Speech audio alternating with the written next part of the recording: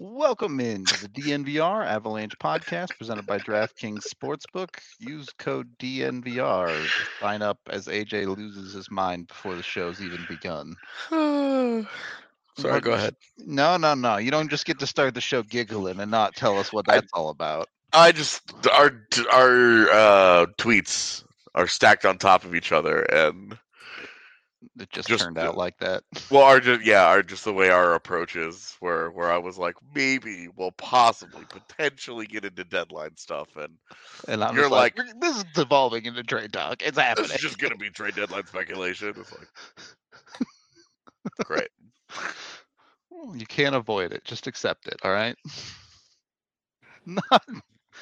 Not where we're going to start the day, though. We're going to start the day with the impending battle of the beasts between Team Canada and Team USA and WJC. It's been an interesting WJC for both of these teams, I would say.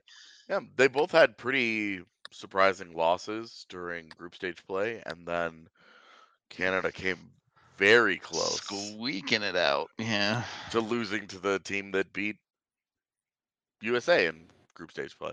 So, but Connor Bedard rises above all. He is the savior. He's the bailout guy for them, and he is the reason why when you're looking at tonight's matchup, you're like, there's only one of those guys. So, I think this would be a phenomenal hockey game if Connor Bedard wasn't involved. But with that guy there, my confidence in the bald eagle flying high tonight is not at an all-time high. Times have been better, to say the least.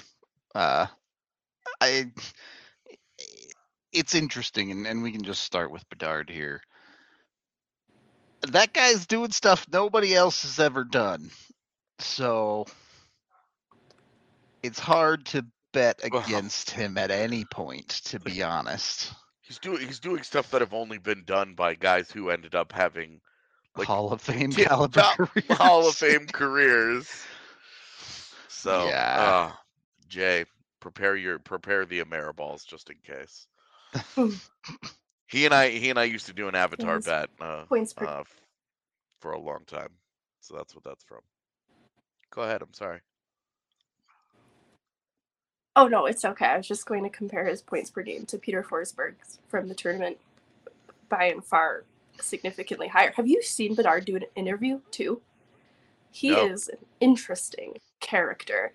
He's very focused, dialed in. It's almost a little scary. Like it was a difficult interview to watch specifically out of this tournament recently. He had trouble answering the questions. You could tell his head was just not in that interview. It was still in the game. I think it was like in between intermission. And he's laser focused. He's going to be a real competitor professionally. I floated the question the other day while we were at the bar. Do you think he'll push McDavid?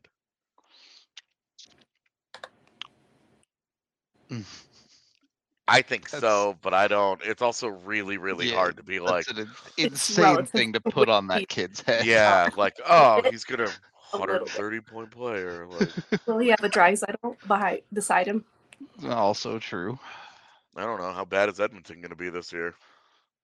Oh no! Do you just snap trade Draisaitl if you get Connor Bedard as Edmonton? I would. Yeah. No, don't even think about it.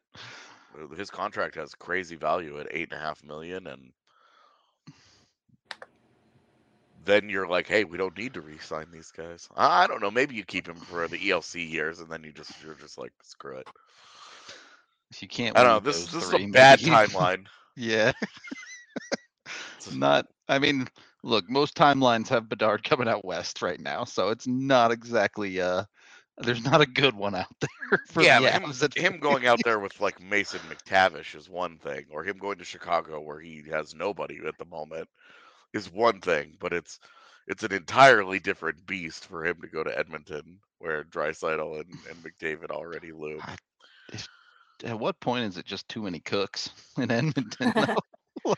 Yeah, I don't know, but at least then they'd have a real 2C and not that bum Nuge. Oh my God, we're still fighting about this. We're always gonna fight about They this. That can guy trade sucks. Nuge to the Avs then. It'll be fine. Oh God, please don't. Anyway, I'd have to spend so much time turning this around, and I just don't want to. too much work for you. That's the Yeah. real problem here. Yep. Got it. It's not his contract or his caliber of player and how he fits. It's about me. Well, look, as fun as the Bedard conversation is, barring something absurd, he's not going to the Avs. So the guy to talk about from Colorado in this game is, of course, Sean Behrens. We've beat around the bush a little bit. We probably will have some more stuff about him after the tournament is over for Team USA. What, if anything, has this tournament changed for Behrens so far? Is he obviously he has kind of the red carpet rolled out in this organization because he's the only real defensive prospect in it right now. But is this a free roll Wow. for him to get an ELC at the end of this season? Chris Romaine disrespect is real. Yep. Okay, let's be realistic. Dude, Megan and I switch bodies? What just happened? Even Megan is dunking on your takes right now. That's not Like, what it's to. You know what? I already feel bad the way that was teed up because I just don't know what Chris Romaine will become, but I feel really bad that I teed it AJ up went that for way. the block inside the safety circle, and you just slammed it down on his head. That's what just happened. I thought I had a homie. Nope, I'm on an island. All right. I don't hate Chris Romaine. All right. Sell me on Chris Romaine then, if you're such a believer. Look, when we have the DNVR Road Avalanche road trip to go watch Chris Romaine play, I'll just go by myself. Fuck y'all. No, I love Omaha. No, you're uninvited now, meanie. I wrote nice things about him out of rookie or dev camp from the summer. I actually thought he didn't look so out of place among bigger, better, stronger young men. Yeah, I actually do like Chris Romaine, and we'll, all jokes aside, we'll see. But no, this is not about him. It's about Sean. Yeah, it's about the guy that could play an NHL game this year. Ooh, I don't know if I'd go that far. This year? Yeah. I mean, I think it would take a couple of things going his way, but I do think that it's not out of the realm of possibility that he finishes up his season and, however far DU goes, will have some sort of impact on this as well, because if they're playing into a national championship game again, then because the regular season is ending earlier, I think the chances of that are probably gone. But if they do get eliminated a little earlier, and some of it will depend on like where the Avs are position wise. Like if they're comfortable like they were last year, they could afford to do something like that if they wanted. If they're chasing points and they're in a dogfight, which I think we should probably prepare ourselves for, just given how this is going right now. I didn't know that the conversation was going to go this way, but since we're here, I would have said that before you've gotten 15 serviceable games out of Andreas Englund. Okay. I mean, I think we should circle back around to England. We can get there later. That's fine. Yeah, because I think he has made himself part of this conversation. We say this a lot. Chad is asking who is the NHL comparison for Sean Behrens, but the guy that you're looking for is Torrey Krug. Yep. Seems pretty straightforward. Some Pretty- offensive ability, plays with some fire. Yeah, very similar size, and a willingness to mix it up physically despite the lack of size, and offensive acumen is a big selling point for both guys. Very smart players. I don't know that he's going to have quite as good a shot as Torrey Krug. His shot's suspect for sure. Yeah, there's not a lot of goal scoring that's going to come out of Sean Behrens. He's much more of a puck mover. A weird kind of thing in Avs prospects as of late. Kind of can say a similar story about Liam Foudy, Jean-Luc, obviously. I always say the wrong brother. I have a knack for that with the Foodies, but It's hard to get too excited about Liam Foudy's shot either, and he hasn't scored he a also goal has yet. 0 NHL goals. He was cheated in the global series. The only stick team was he in the almost front. has He a was goal making against. shot motion. But Megan, I want to open up Sean Behrens to you, even if there are hopes that he might get an NHL game in. The reality of the future of his career long term is almost certainly with the Eagles. Is he ready for pro hockey? Absolutely, if we're looking at something starting in the Eagles, I wouldn't mind a path similar to what Ben Meyers has taken. Ben Meyers, obviously, it was different circumstance. The Avs did sit atop the West when his college season finished, so it was the perfect opportunity to roll him out in some NHL games at the end of the regular season. If something like AJ said, similar happens, that would make sense for Behrens to kind of like they did with Olausson in his rookie debut, see how he stacks up alongside NHL talent. We've talked about the surgical level detail that they're able to apply at the AHL level. And I think Sean would benefit from that first to adjust to the pace, because Cronin has talked a lot about how guys come from the NCAA straight to the American League and how he notices a difference in the players struggling to match that play, even if they were excellent college players. It's kind of true of Meyers. It's been true of guys like Wyatt Ahmet, who is a defenseman, kind of an interesting comparison. Then for Behrens, there will be a huge adjustment in pace that needs to happen probably at the AHL level first, because the NHL is just ramping that speed up an even higher notch, especially the way the Avs like to play. So for that reason, if it were up to me, I think you would put Behrens in the best position to succeed, giving him a little bit of time at the American League level, where they actually have pretty good track record with defensemen specifically. Englund actually is kind of a part of the conversation, but I mean, I don't want to get too carried away with that either, but there are other defensemen who have come through Loveland, even just at smaller or shorter stints, that have benefited from their time there. Yeah, definitely a fair point. We've seen the Avs get serviceable minutes out of how many defensemen over the last year and a half, 2 years? It's bordering on like 15 or something ridiculous. Now, granted, Yeah. it's like 2 games of Keaton Middleton or whatever, but I mean, they had like 20 games of Dan Renouf or whatever, and yeah. like remember like Kyle Burrows was like buried on that depth chart, and now he plays every night in Vancouver. Like, also Sheldon Dries is also on that team, and how the fuck did the Avs lose to these guys already? I I do like the smart play for this year is, yes, Eagles, Greg Cronin. I thought it was really striking when Brad Hunt, who's been around the block a bit, is talking about what a difference maker Greg Cronin has been for him and teaching him certain things defensively.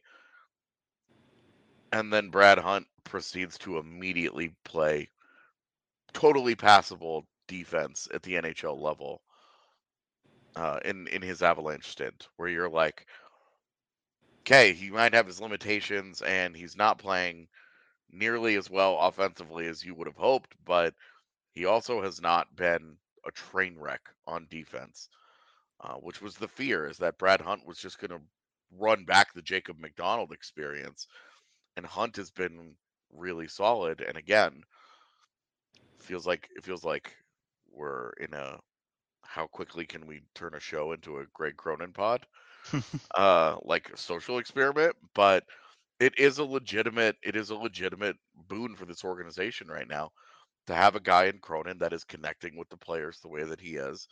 He's building up that trust, and they're organizationally they can now sell this on a younger guy who maybe does not want to leave college to go play in the AHL, and say, look, this guy's got this track record of helping everybody that comes through that system get better. We're not saying you need to play all year in the AHL, but you know, I do think that getting him into the Eagles and getting him into getting him involved in their playoff run. You know, I think the Eagles have a pretty good shot this year to make a deepish Calder Cup run.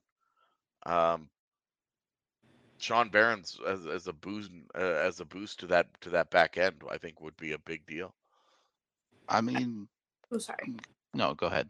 I wanted to add to it. The nice thing about having the HL team 55 minutes up the road is he has become accustomed to life in Colorado, and it's not a huge transition for him to spend a little bit of time in Loveland, Fort Collins area versus Denver. Like, you're not having this huge life change for Sean Barons. And the other thing is the assistant coaches, Tim Brannon and Aaron Schneekloth, both having experience as professional defensemen with careers in the pro leagues.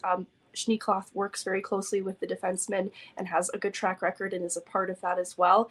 And you look at the defensemen who left the organization last year, Roland McEwen, Jordan Gross, Dennis Gilbert, they left the organization because they were enticed with better offers because they also had career seasons when they came to Colorado. And I think that is another part to look at and say the organization really does have a pretty good track record when they get their hands on players. It's certainly getting a lot better in the last 2 years. I think you could even go back to the start of Cronin's tenure. If you look here, his first year, he had Ryan Graves. Okay, you say maybe that guy was good anyway. Sure. Also that year had Nick Balash, who has developed into a number 7 around the NHL. A dude who floats around the NHL and is close in that regard. You go to his next year, he has guys like Calle Rosen and Dan Renouf. Calle Rosen is now a regular-ish NHLer. He's bounced around to a few teams, but regularly plays a decent number of games. Renouf, a little bit more edge, but again, he's gotten borderline NHLers out of a number of different guys. And, how much is that is credit to the Avs of finding talent? How much is that is Greg Cronin getting the best out of them? Maybe a little bit of both. But particularly with defensemen, I think the Avs have done a very good job of finding these guys. Granted, over the last 2 years, so many injuries, who you look at the Eagles blue line by the end of the year and you're like, I don't even know who half these guys are. But even then, he gets the most out of the Eagles with crazy defenses. He still gets that team to the playoffs, and they still go on deep runs. And that's why Barron's leaving college to go join the Eagles postseason run. Yeah, would be a thing that's like, yes, please. Like that's, I think that's my preferred out. I will say I wouldn't be 100% opposed to a junior year at DU. I don't think I don't know how much more there is for Barons to do at the level. When you see him at WJCs, and I think that's where I wanted to see him out of DU's infrastructure and into WJCs and see what he looked like. And he's been really good for USA.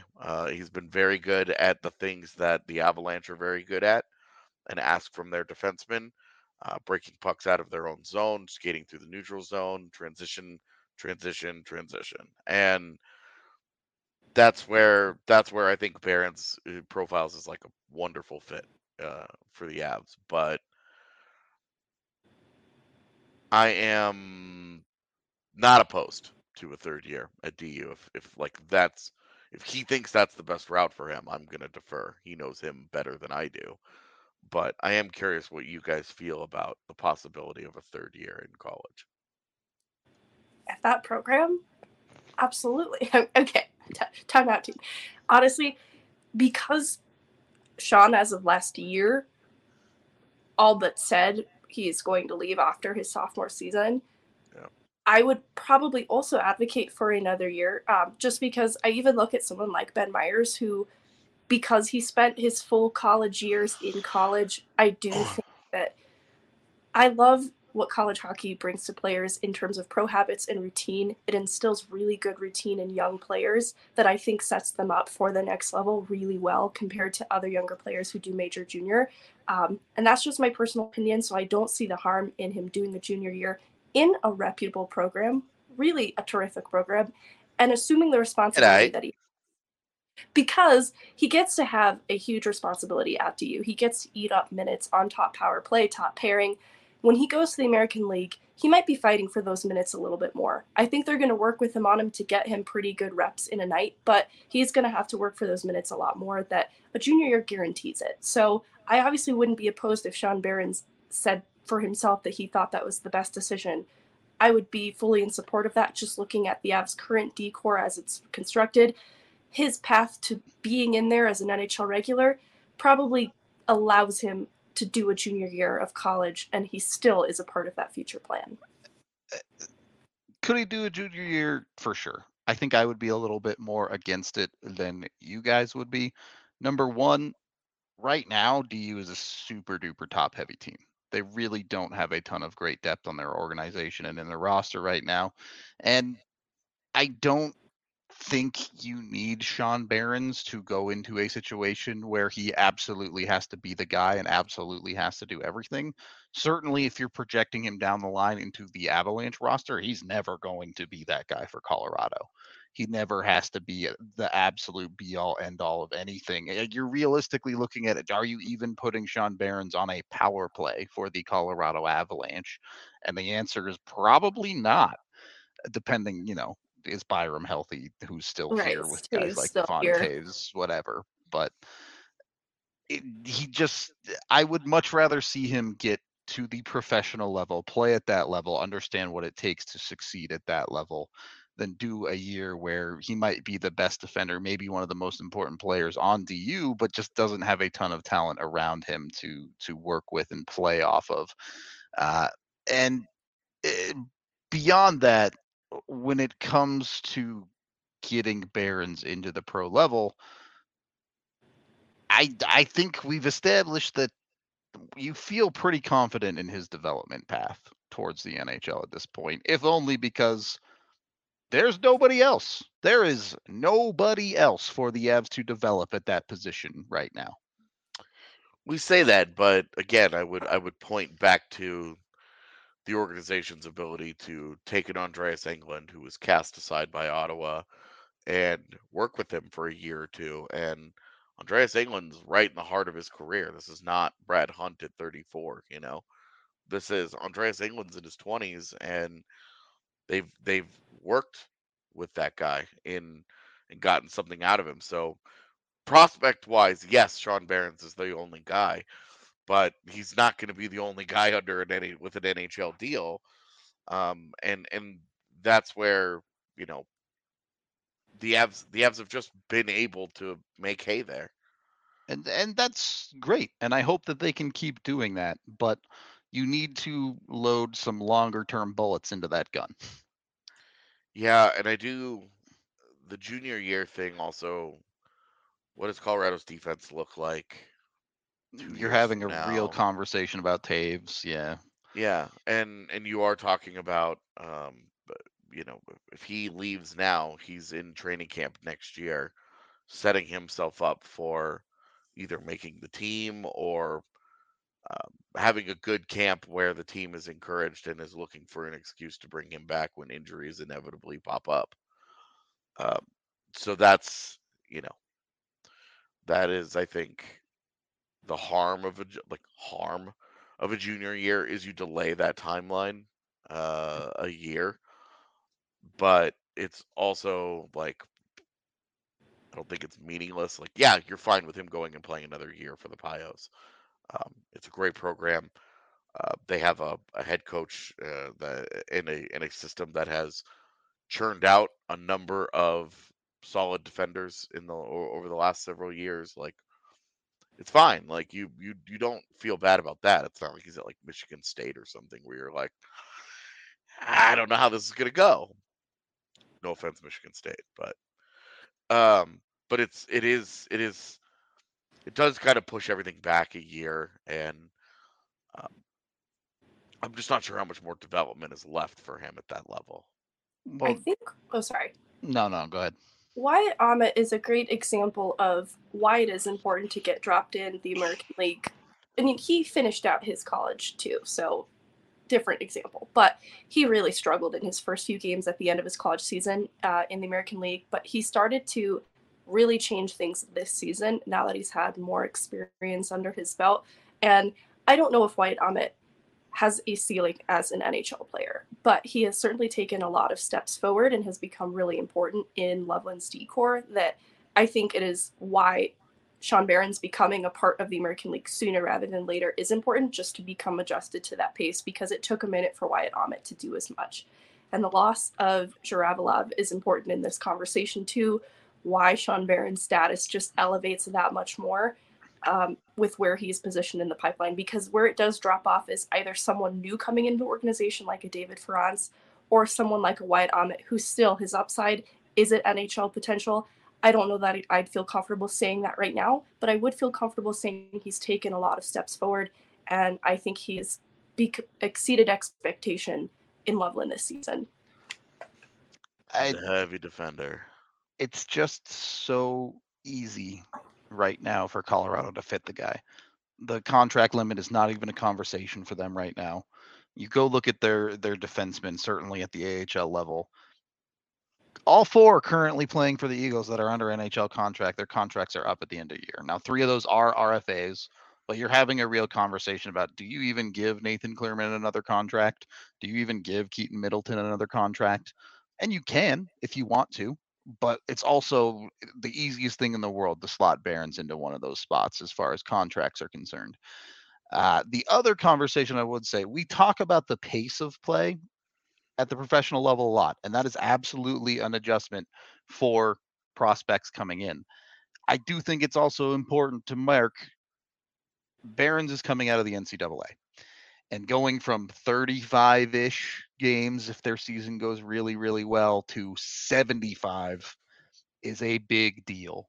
It's a huge jump for college kids to go from this only play on the weekends type schedule to you're playing 3-4 games a week.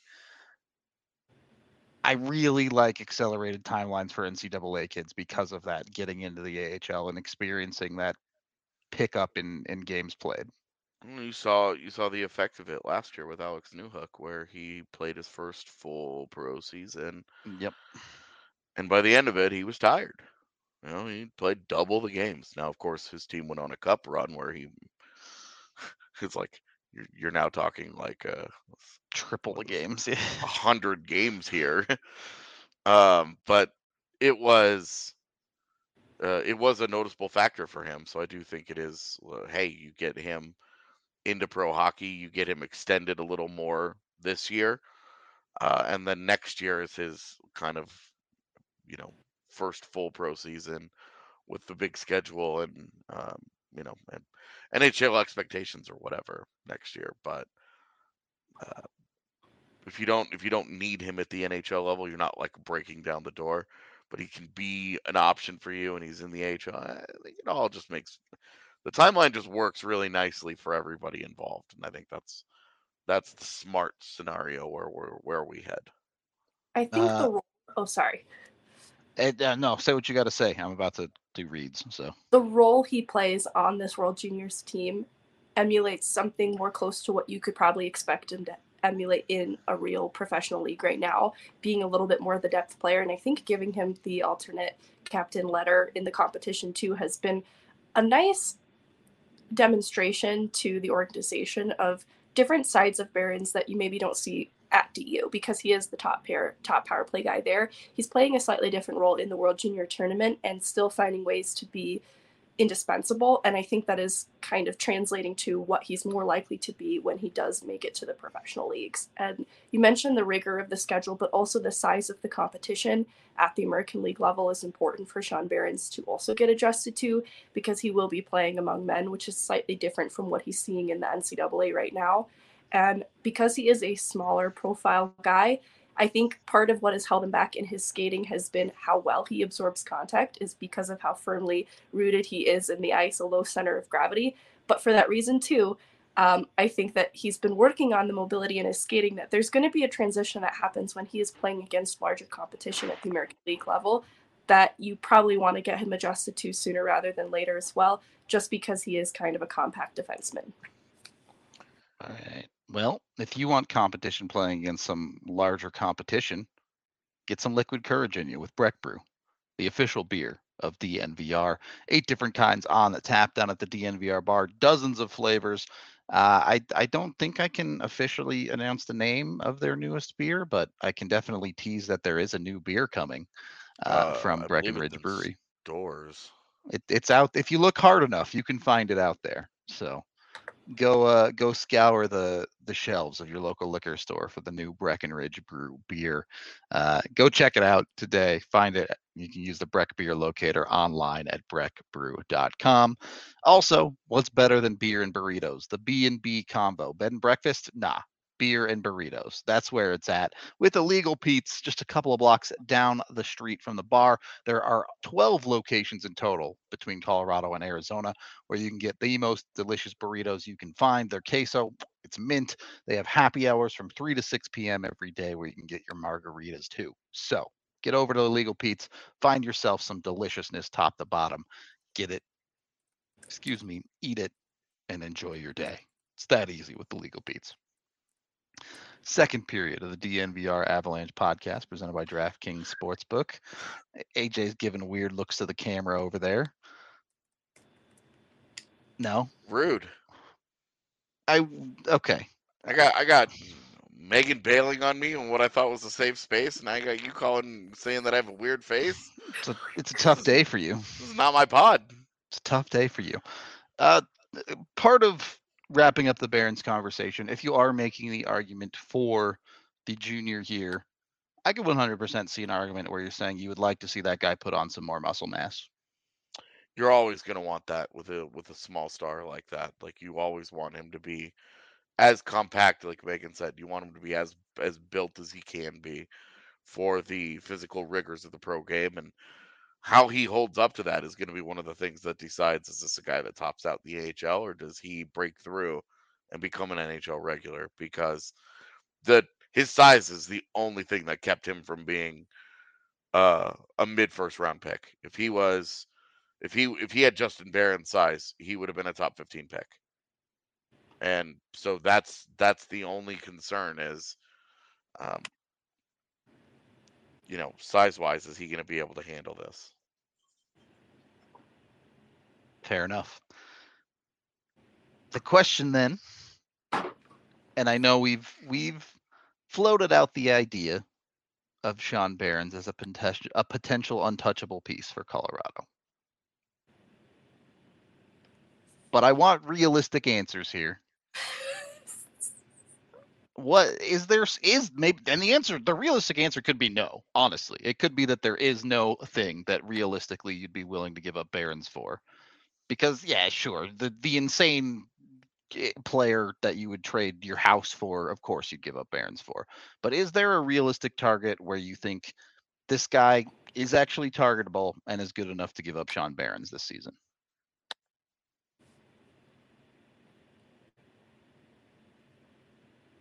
I can't answer first because I don't think I'm being rational.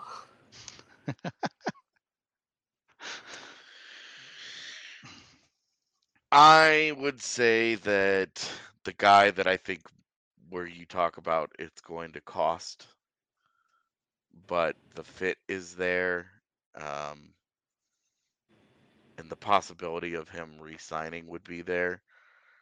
But I would probably do it for Ryan O'Reilly. And that, there's a little piece of me right now that feels betrayed by me. So since I am under siege today, I might as well just finish me off here. I'm done. Taking yourself down at this point. Yeah. But that's because it's not going to be Bo Horvat, because there's just the reality here. They cannot afford Bo Horvat in the offseason. Yeah. The gymnastics that they would have to do to try and afford him would be very painful.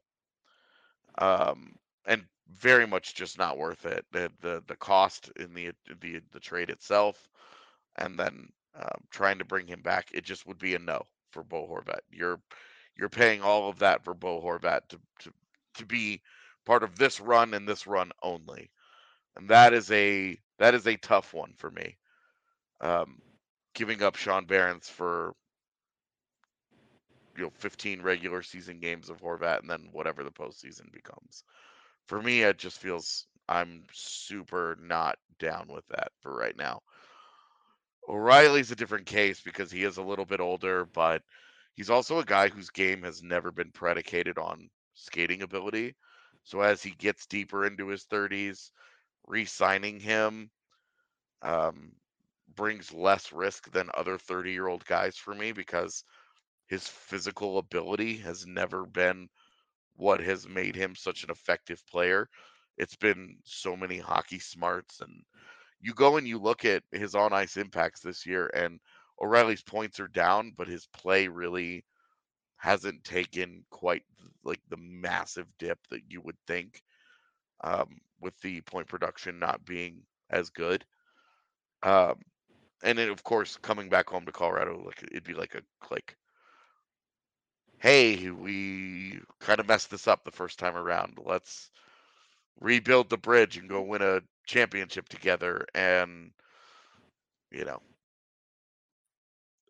so that's really the only guy that I could think of off the top of my head where I would say I feel good about that as a fit. Like it's expensive, but it's a guy that would really fit for you, and it's a guy that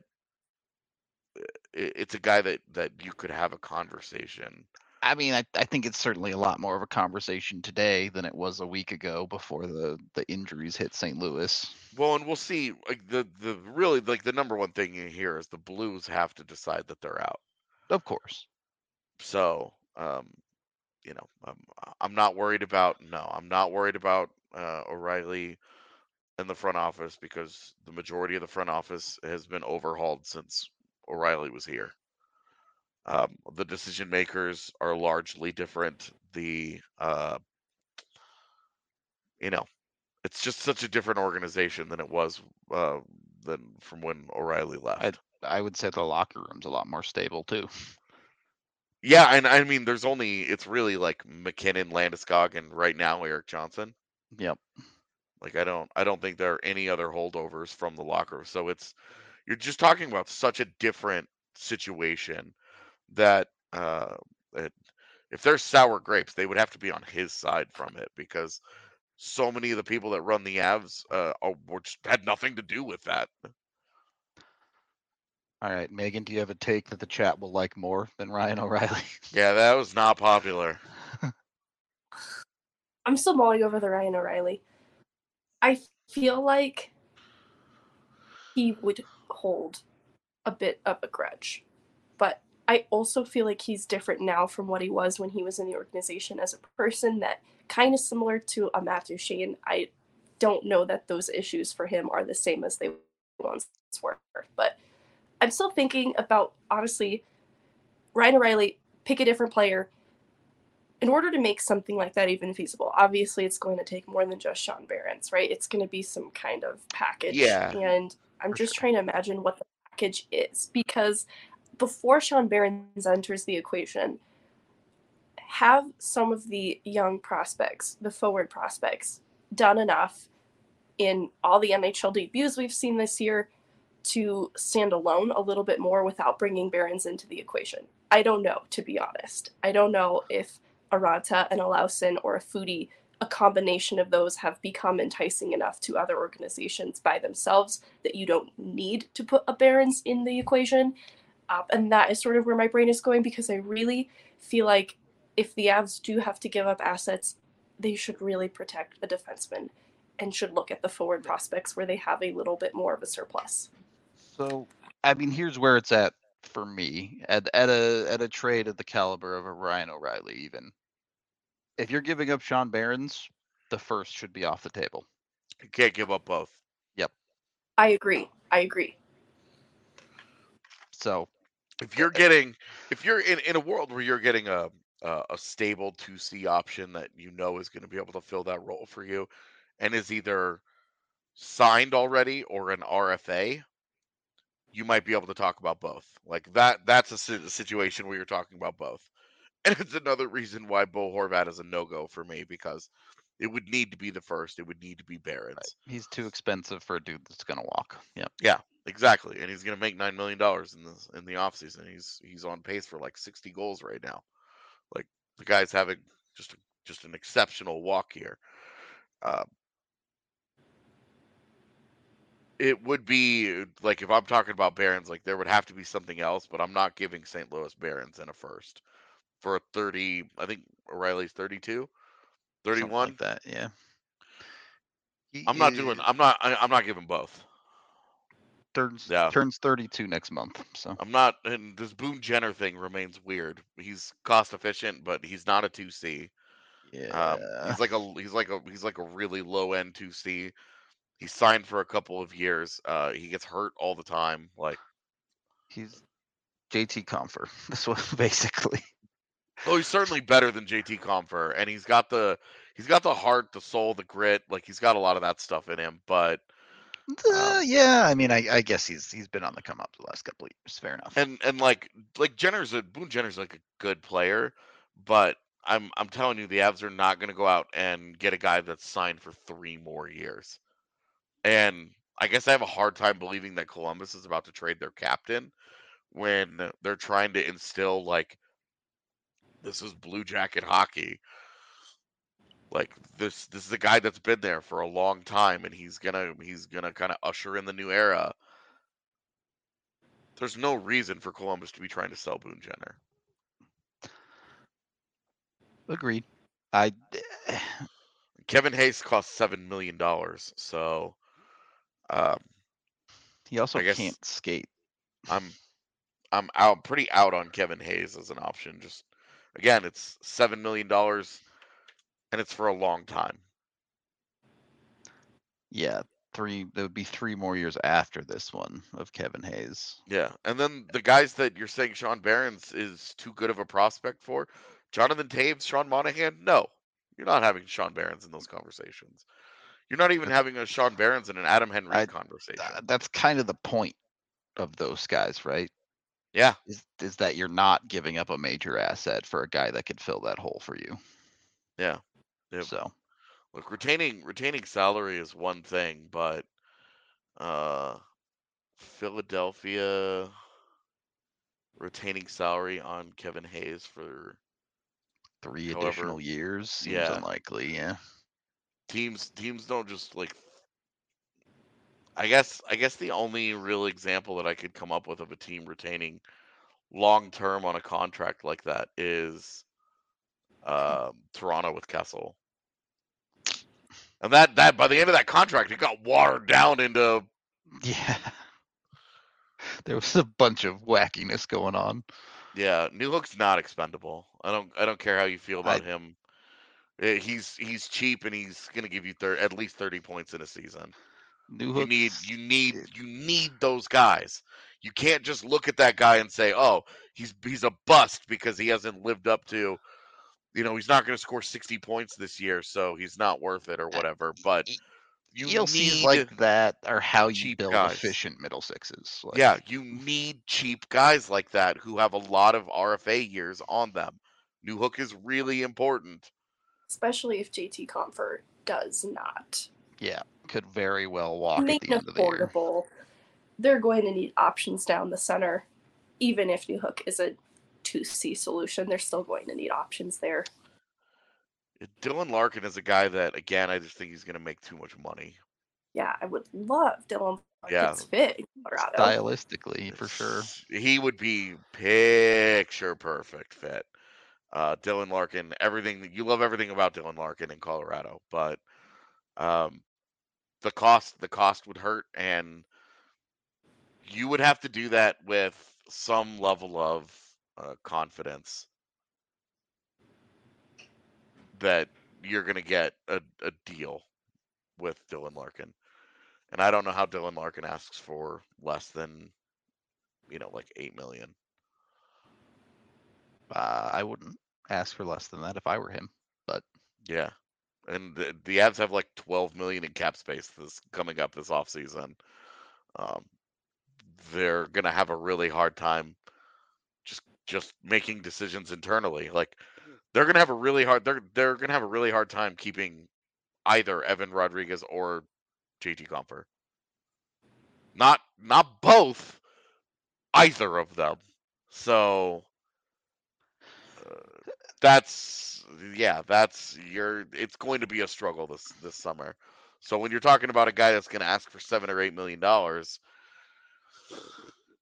at the moment it's just not going to happen. And I know everybody's favorite pivot is to trade Sam Girard away, and that just magically clears up $5 million. But then, okay, if you've traded for, have you included Sean Barons in a deal going elsewhere so that you can get a 2C and then you clear out money in the Sam Girard trade to sign that guy? And then Eric Devon Taves Johnson's walks gone gone at the end of the year, and you have 4 defensemen now. Yeah, well, and then Devon Taves leaves in a year because you can't afford that guy either. And now you have Cale Makar and Bowen Byram, and you don't have either of Girard, you don't have either of Barons, and you better hope you were right about that 2C. And you're on the back half of a Josh Manson deal that might not look great at that point. Yeah. Might not age wonderfully. And every guy that you move out from your NHL lineup, you have to replace. As this conversation shifts, we are brought to you by Game Time. You can go to the link down in the description of this video. Over 15 million people have used Game Time to get their tickets to sporting events. You can get prices up to 60% off of face value. So great deals all the way around, obviously to the Avs, but all Colorado sports and all sports across the country. If you're one of our out-of-town fans and the Avs are coming to town, Game Time is a great way to get a ticket. You can go to the link down below. It helps us out a little bit. It also will take you to the Game Time app, and it'll show you all the seats in the arena, what the views look like, all of the good stuff. So check out Game Time today. And if you're going to the game, you might as well put a bet or two down on the game through DraftKings Sportsbook. When you sign up with a new account using code DNVR, all you have to do is bet $5 on an NHL team to win their next game, and they get $150 in free bets if that team does in fact win. So get on that, get your $150 in free bets, and then go bet on honestly whatever you want. Genuinely, every sport I've ever heard of exists on DraftKings. Sometimes you have to go into the pools. Sometimes you have to get a little bit creative on how you want to make those bets, but they're out there. You can bet on anything. I'm pulling up pools right now to see what absolutely absurd thing that you can bet on. I'm not. There you go. There you go.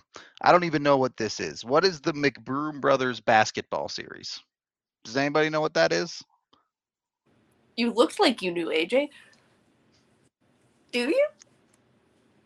No, I have no idea. McBroom Brothers. Do you know who they are? No idea. I've never heard of this. I'm assuming it's the Austin McBroom guy. I'm assuming it's that guy. It's like a YouTuber? Yeah. A YouTuber that has been like exposed as his entire life is fake. Yep. Okay. Oh, he should run for Congress. Just not going to touch that one. Anyway, yeah. Sorry, that's just been a really wild story over the last 2 weeks. It has been. You can bet on these random two brothers who are playing like a one-on-one basketball game. It looks like. Oh, look! They got a 3-point contest, a dunk contest, an obstacle course. This is what you can do with DraftKings Sportsbook. As two random people, you can just bet on up to $10K in prizes because they're doing some basketball thing. I don't even know. Go over there. Very hockey guy of you doing some basketball thing. That's all I got. Let's play some basketball. Do you remember the Fergie national anthem? Gosh, that the worst national anthem of all time. There have been some bad ones. I didn't mean. I hope this isn't controversial, but I loved Jake Schroeder, but I love the anthem singer at Ball Arena, the woman. Amanda Hawkins? She's good. I think she's really great too. That was all. I'm really passionate about how good she is at it. I'm really passionate about how you guys are at ruining my DraftKings read and not letting me finish it. So I must be 21 or older, Colorado only. On you guys are ruining my DraftKings read. Yeah. Other terms, restrictions, and conditions apply. See the show notes down below for details. Of course, if you have a gambling problem, call 1-800-522-4700. Third period of the DNVR Avalanche podcast presented by DraftKings Sportsbook. I want to get into this conversation, and we don't have to get that deep into it because we're still 2 months from the deadline. But is there a world where the Avs look at a winger at this trade deadline? Yeah, I think so. I mean, we've already heard all the conversations around Patrick Kane, and how the I didn't mean it. I don't mean it.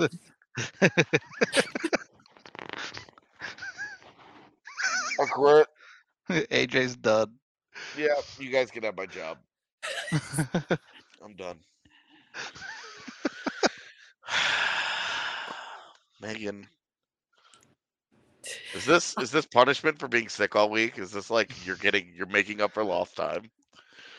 No, I do think there is a possibility of a winger, and to be honest with you, Puljujarvi would actually make a lot of sense if the Avs were comfortable with Evan Rodriguez as their 2C, as yeah. 2C, because then you are looking at a third line where you're saying, hey, we've got Newhook, we've got Comfer, we've got now Puljujarvi. And then your fourth line, Cogliano, Helm, O'Connor, and somewhere in this mix, Dennis Malgin, somewhere in this mix, Ben Myers. And you start to feel like, okay, we've got a little bit of depth there. So if there is an injury, we've got guys that we are okay with being in the lineup. No longer guys that, are playing 14 minutes a night. And everybody's in a more appropriate role. So I could see something like that for sure. You're talking more about, in a pool party situation, you're talking more about middle six flexibility than anything, right? Yeah, that guy's got like 3 goals this year. You're probably not putting him in your top 6, especially where if you're healthy, wing is where you're feeling most confident. Right. Especially with with Newhook looking better at wing than he has at center. He kind of moves into that depth chart. Yeah. A little more reliably. I do think it becomes a little bit tough. Obviously, a talent the caliber of Patrick Kane, you don't say no to, but sorting out how to fit winger, assuming a world of relative health, sorting out how to fit a winger into the Avs roster becomes a little bit tough, I think. I think it definitely isn't a priority in the trade deadline conversations, but I could be convinced of the merit of a winger. But you're right, I don't think it's a priority. One thing, I'm gonna move past the deadline for the moment. One thing I would be interested in is if they get to the off season and they still have Sean Behrens and they don't have a guy, that they got at the deadline that they're either going to keep or that they loved or they didn't make a move or whatever. I do wonder about what's happening in Winnipeg with Pierre-Luc Dubois, knowing that the Avs made a run at him already when Columbus had him on the block, and that he just may not want to stay in Winnipeg. He's an RFA at the end of this year. He's having a great season. Things are going great for the Jets right now, so it might not be as cut and dry as like, well, just, everybody's unhappy here, so we're not gonna, we're gonna trade everybody and get rid of everyone. Now things are vibing and things are moving in a much more positive direction. But that is a 2C situation that I am keeping an eye on, where if that guy were to become available, I think affording him becomes really, really difficult, as has been the conversation with a lot of these. But that's a guy that you move Sean Behrens for without second thought. That's Sean Behrens and a first-round pick for Pierre-Luc Dubois is no problem for me. But always been a PLD lover. Well, and being the 2C here, the report is that he has his heart set on Montreal. There was a lot of that talk over the summer, but he's kind of an odd duck. I don't know how true any of that is. He's kind of a I take things day by day kind of guy. So, For sure. but with him having an RFA year, that's one where you'd be able to get him under contract for next season, doing whatever, and then the cap is definitely going to jump in 2 seasons. Somebody in chat had mentioned, isn't the cap supposed to take some kind of jump? And for me, it's we've heard it's still likely only going to be $1 million. If things go very, very, very, very well, perfect scenario, it could jump more than that, but still expecting it to be $1 million. And then over the next couple of years, it will take bigger jumps, and that's where PLD being an RFA, I think, would be great, because you could get him for a qualifying offer for 1 year, and then you could give him the big extension when the cap goes up next year, and that's kind of how you would make that work. But yeah, that's a situation that it's like, I'm keeping an eye on it. We'll see. It's again, the reason we don't do these shows very often this far out is because who the hell knows what the NHL looks like at the trade deadline from now. Yeah, totally. Because the Blues injuries, Tarasenko. Somebody just asked in chat, what about Tarasenko if he's an option? I don't really know where he fits for Colorado. What do you ask him to do?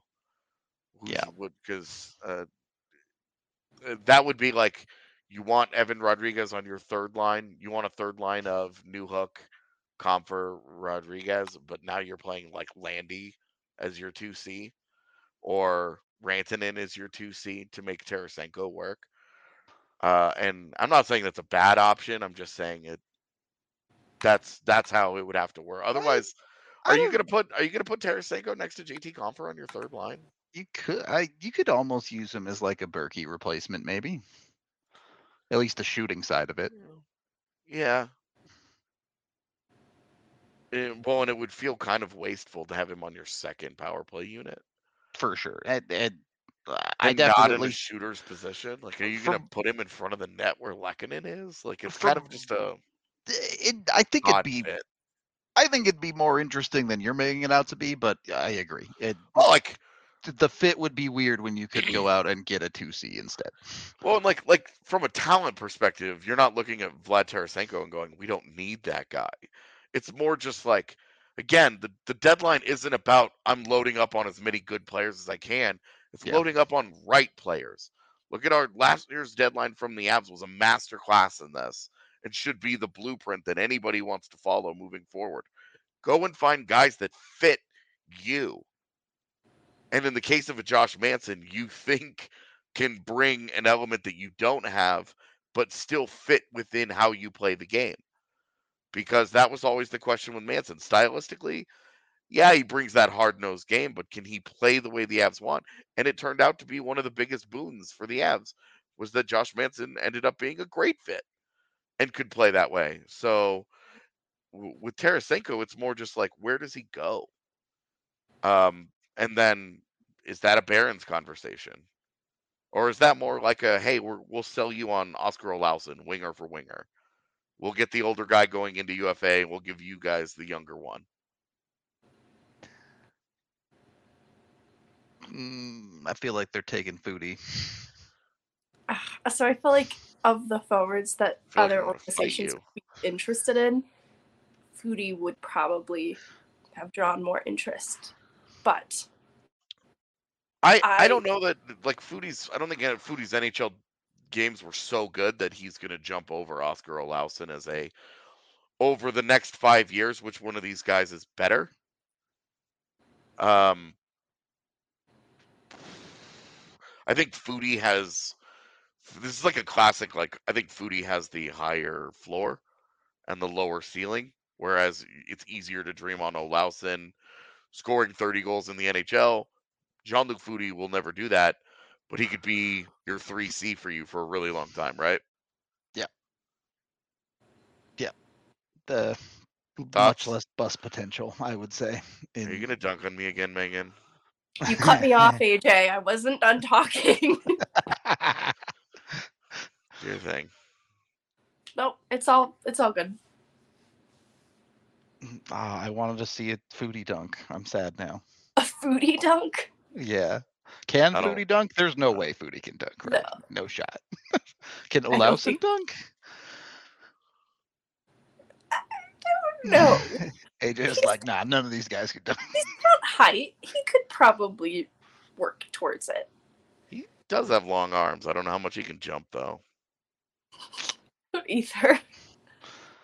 And we need to put up a hoop at the DNVR bar. Just to everyone who comes in has to dunk. Or at least attempt to dunk. Can they still enter if they can't dunk? No. Banned. I guess I'm banned from the DNVR Yeah. bar too. This I is think why we I- have to go through the back. Can Megan dunk? Do you have the hops, Megan?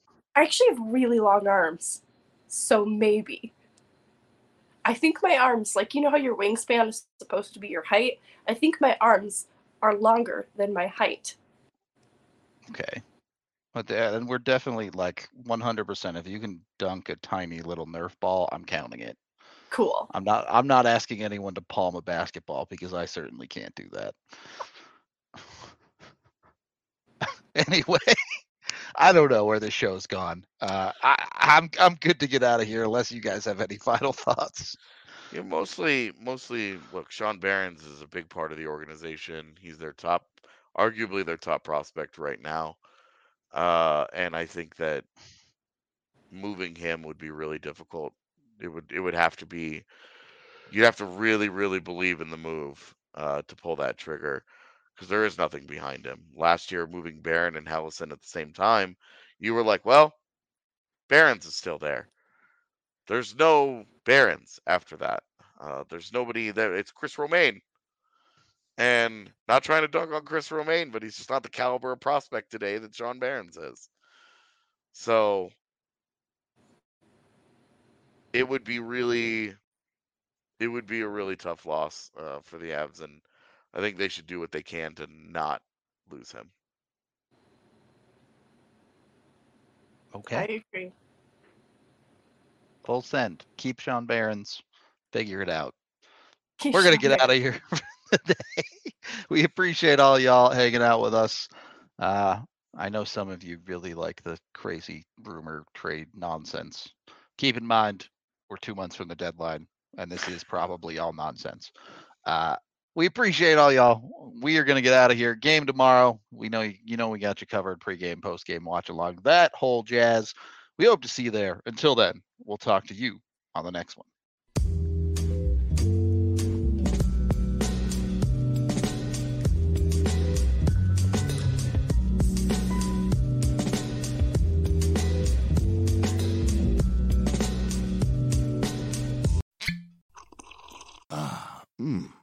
The first taste of rare bourbon you finally got your hands on.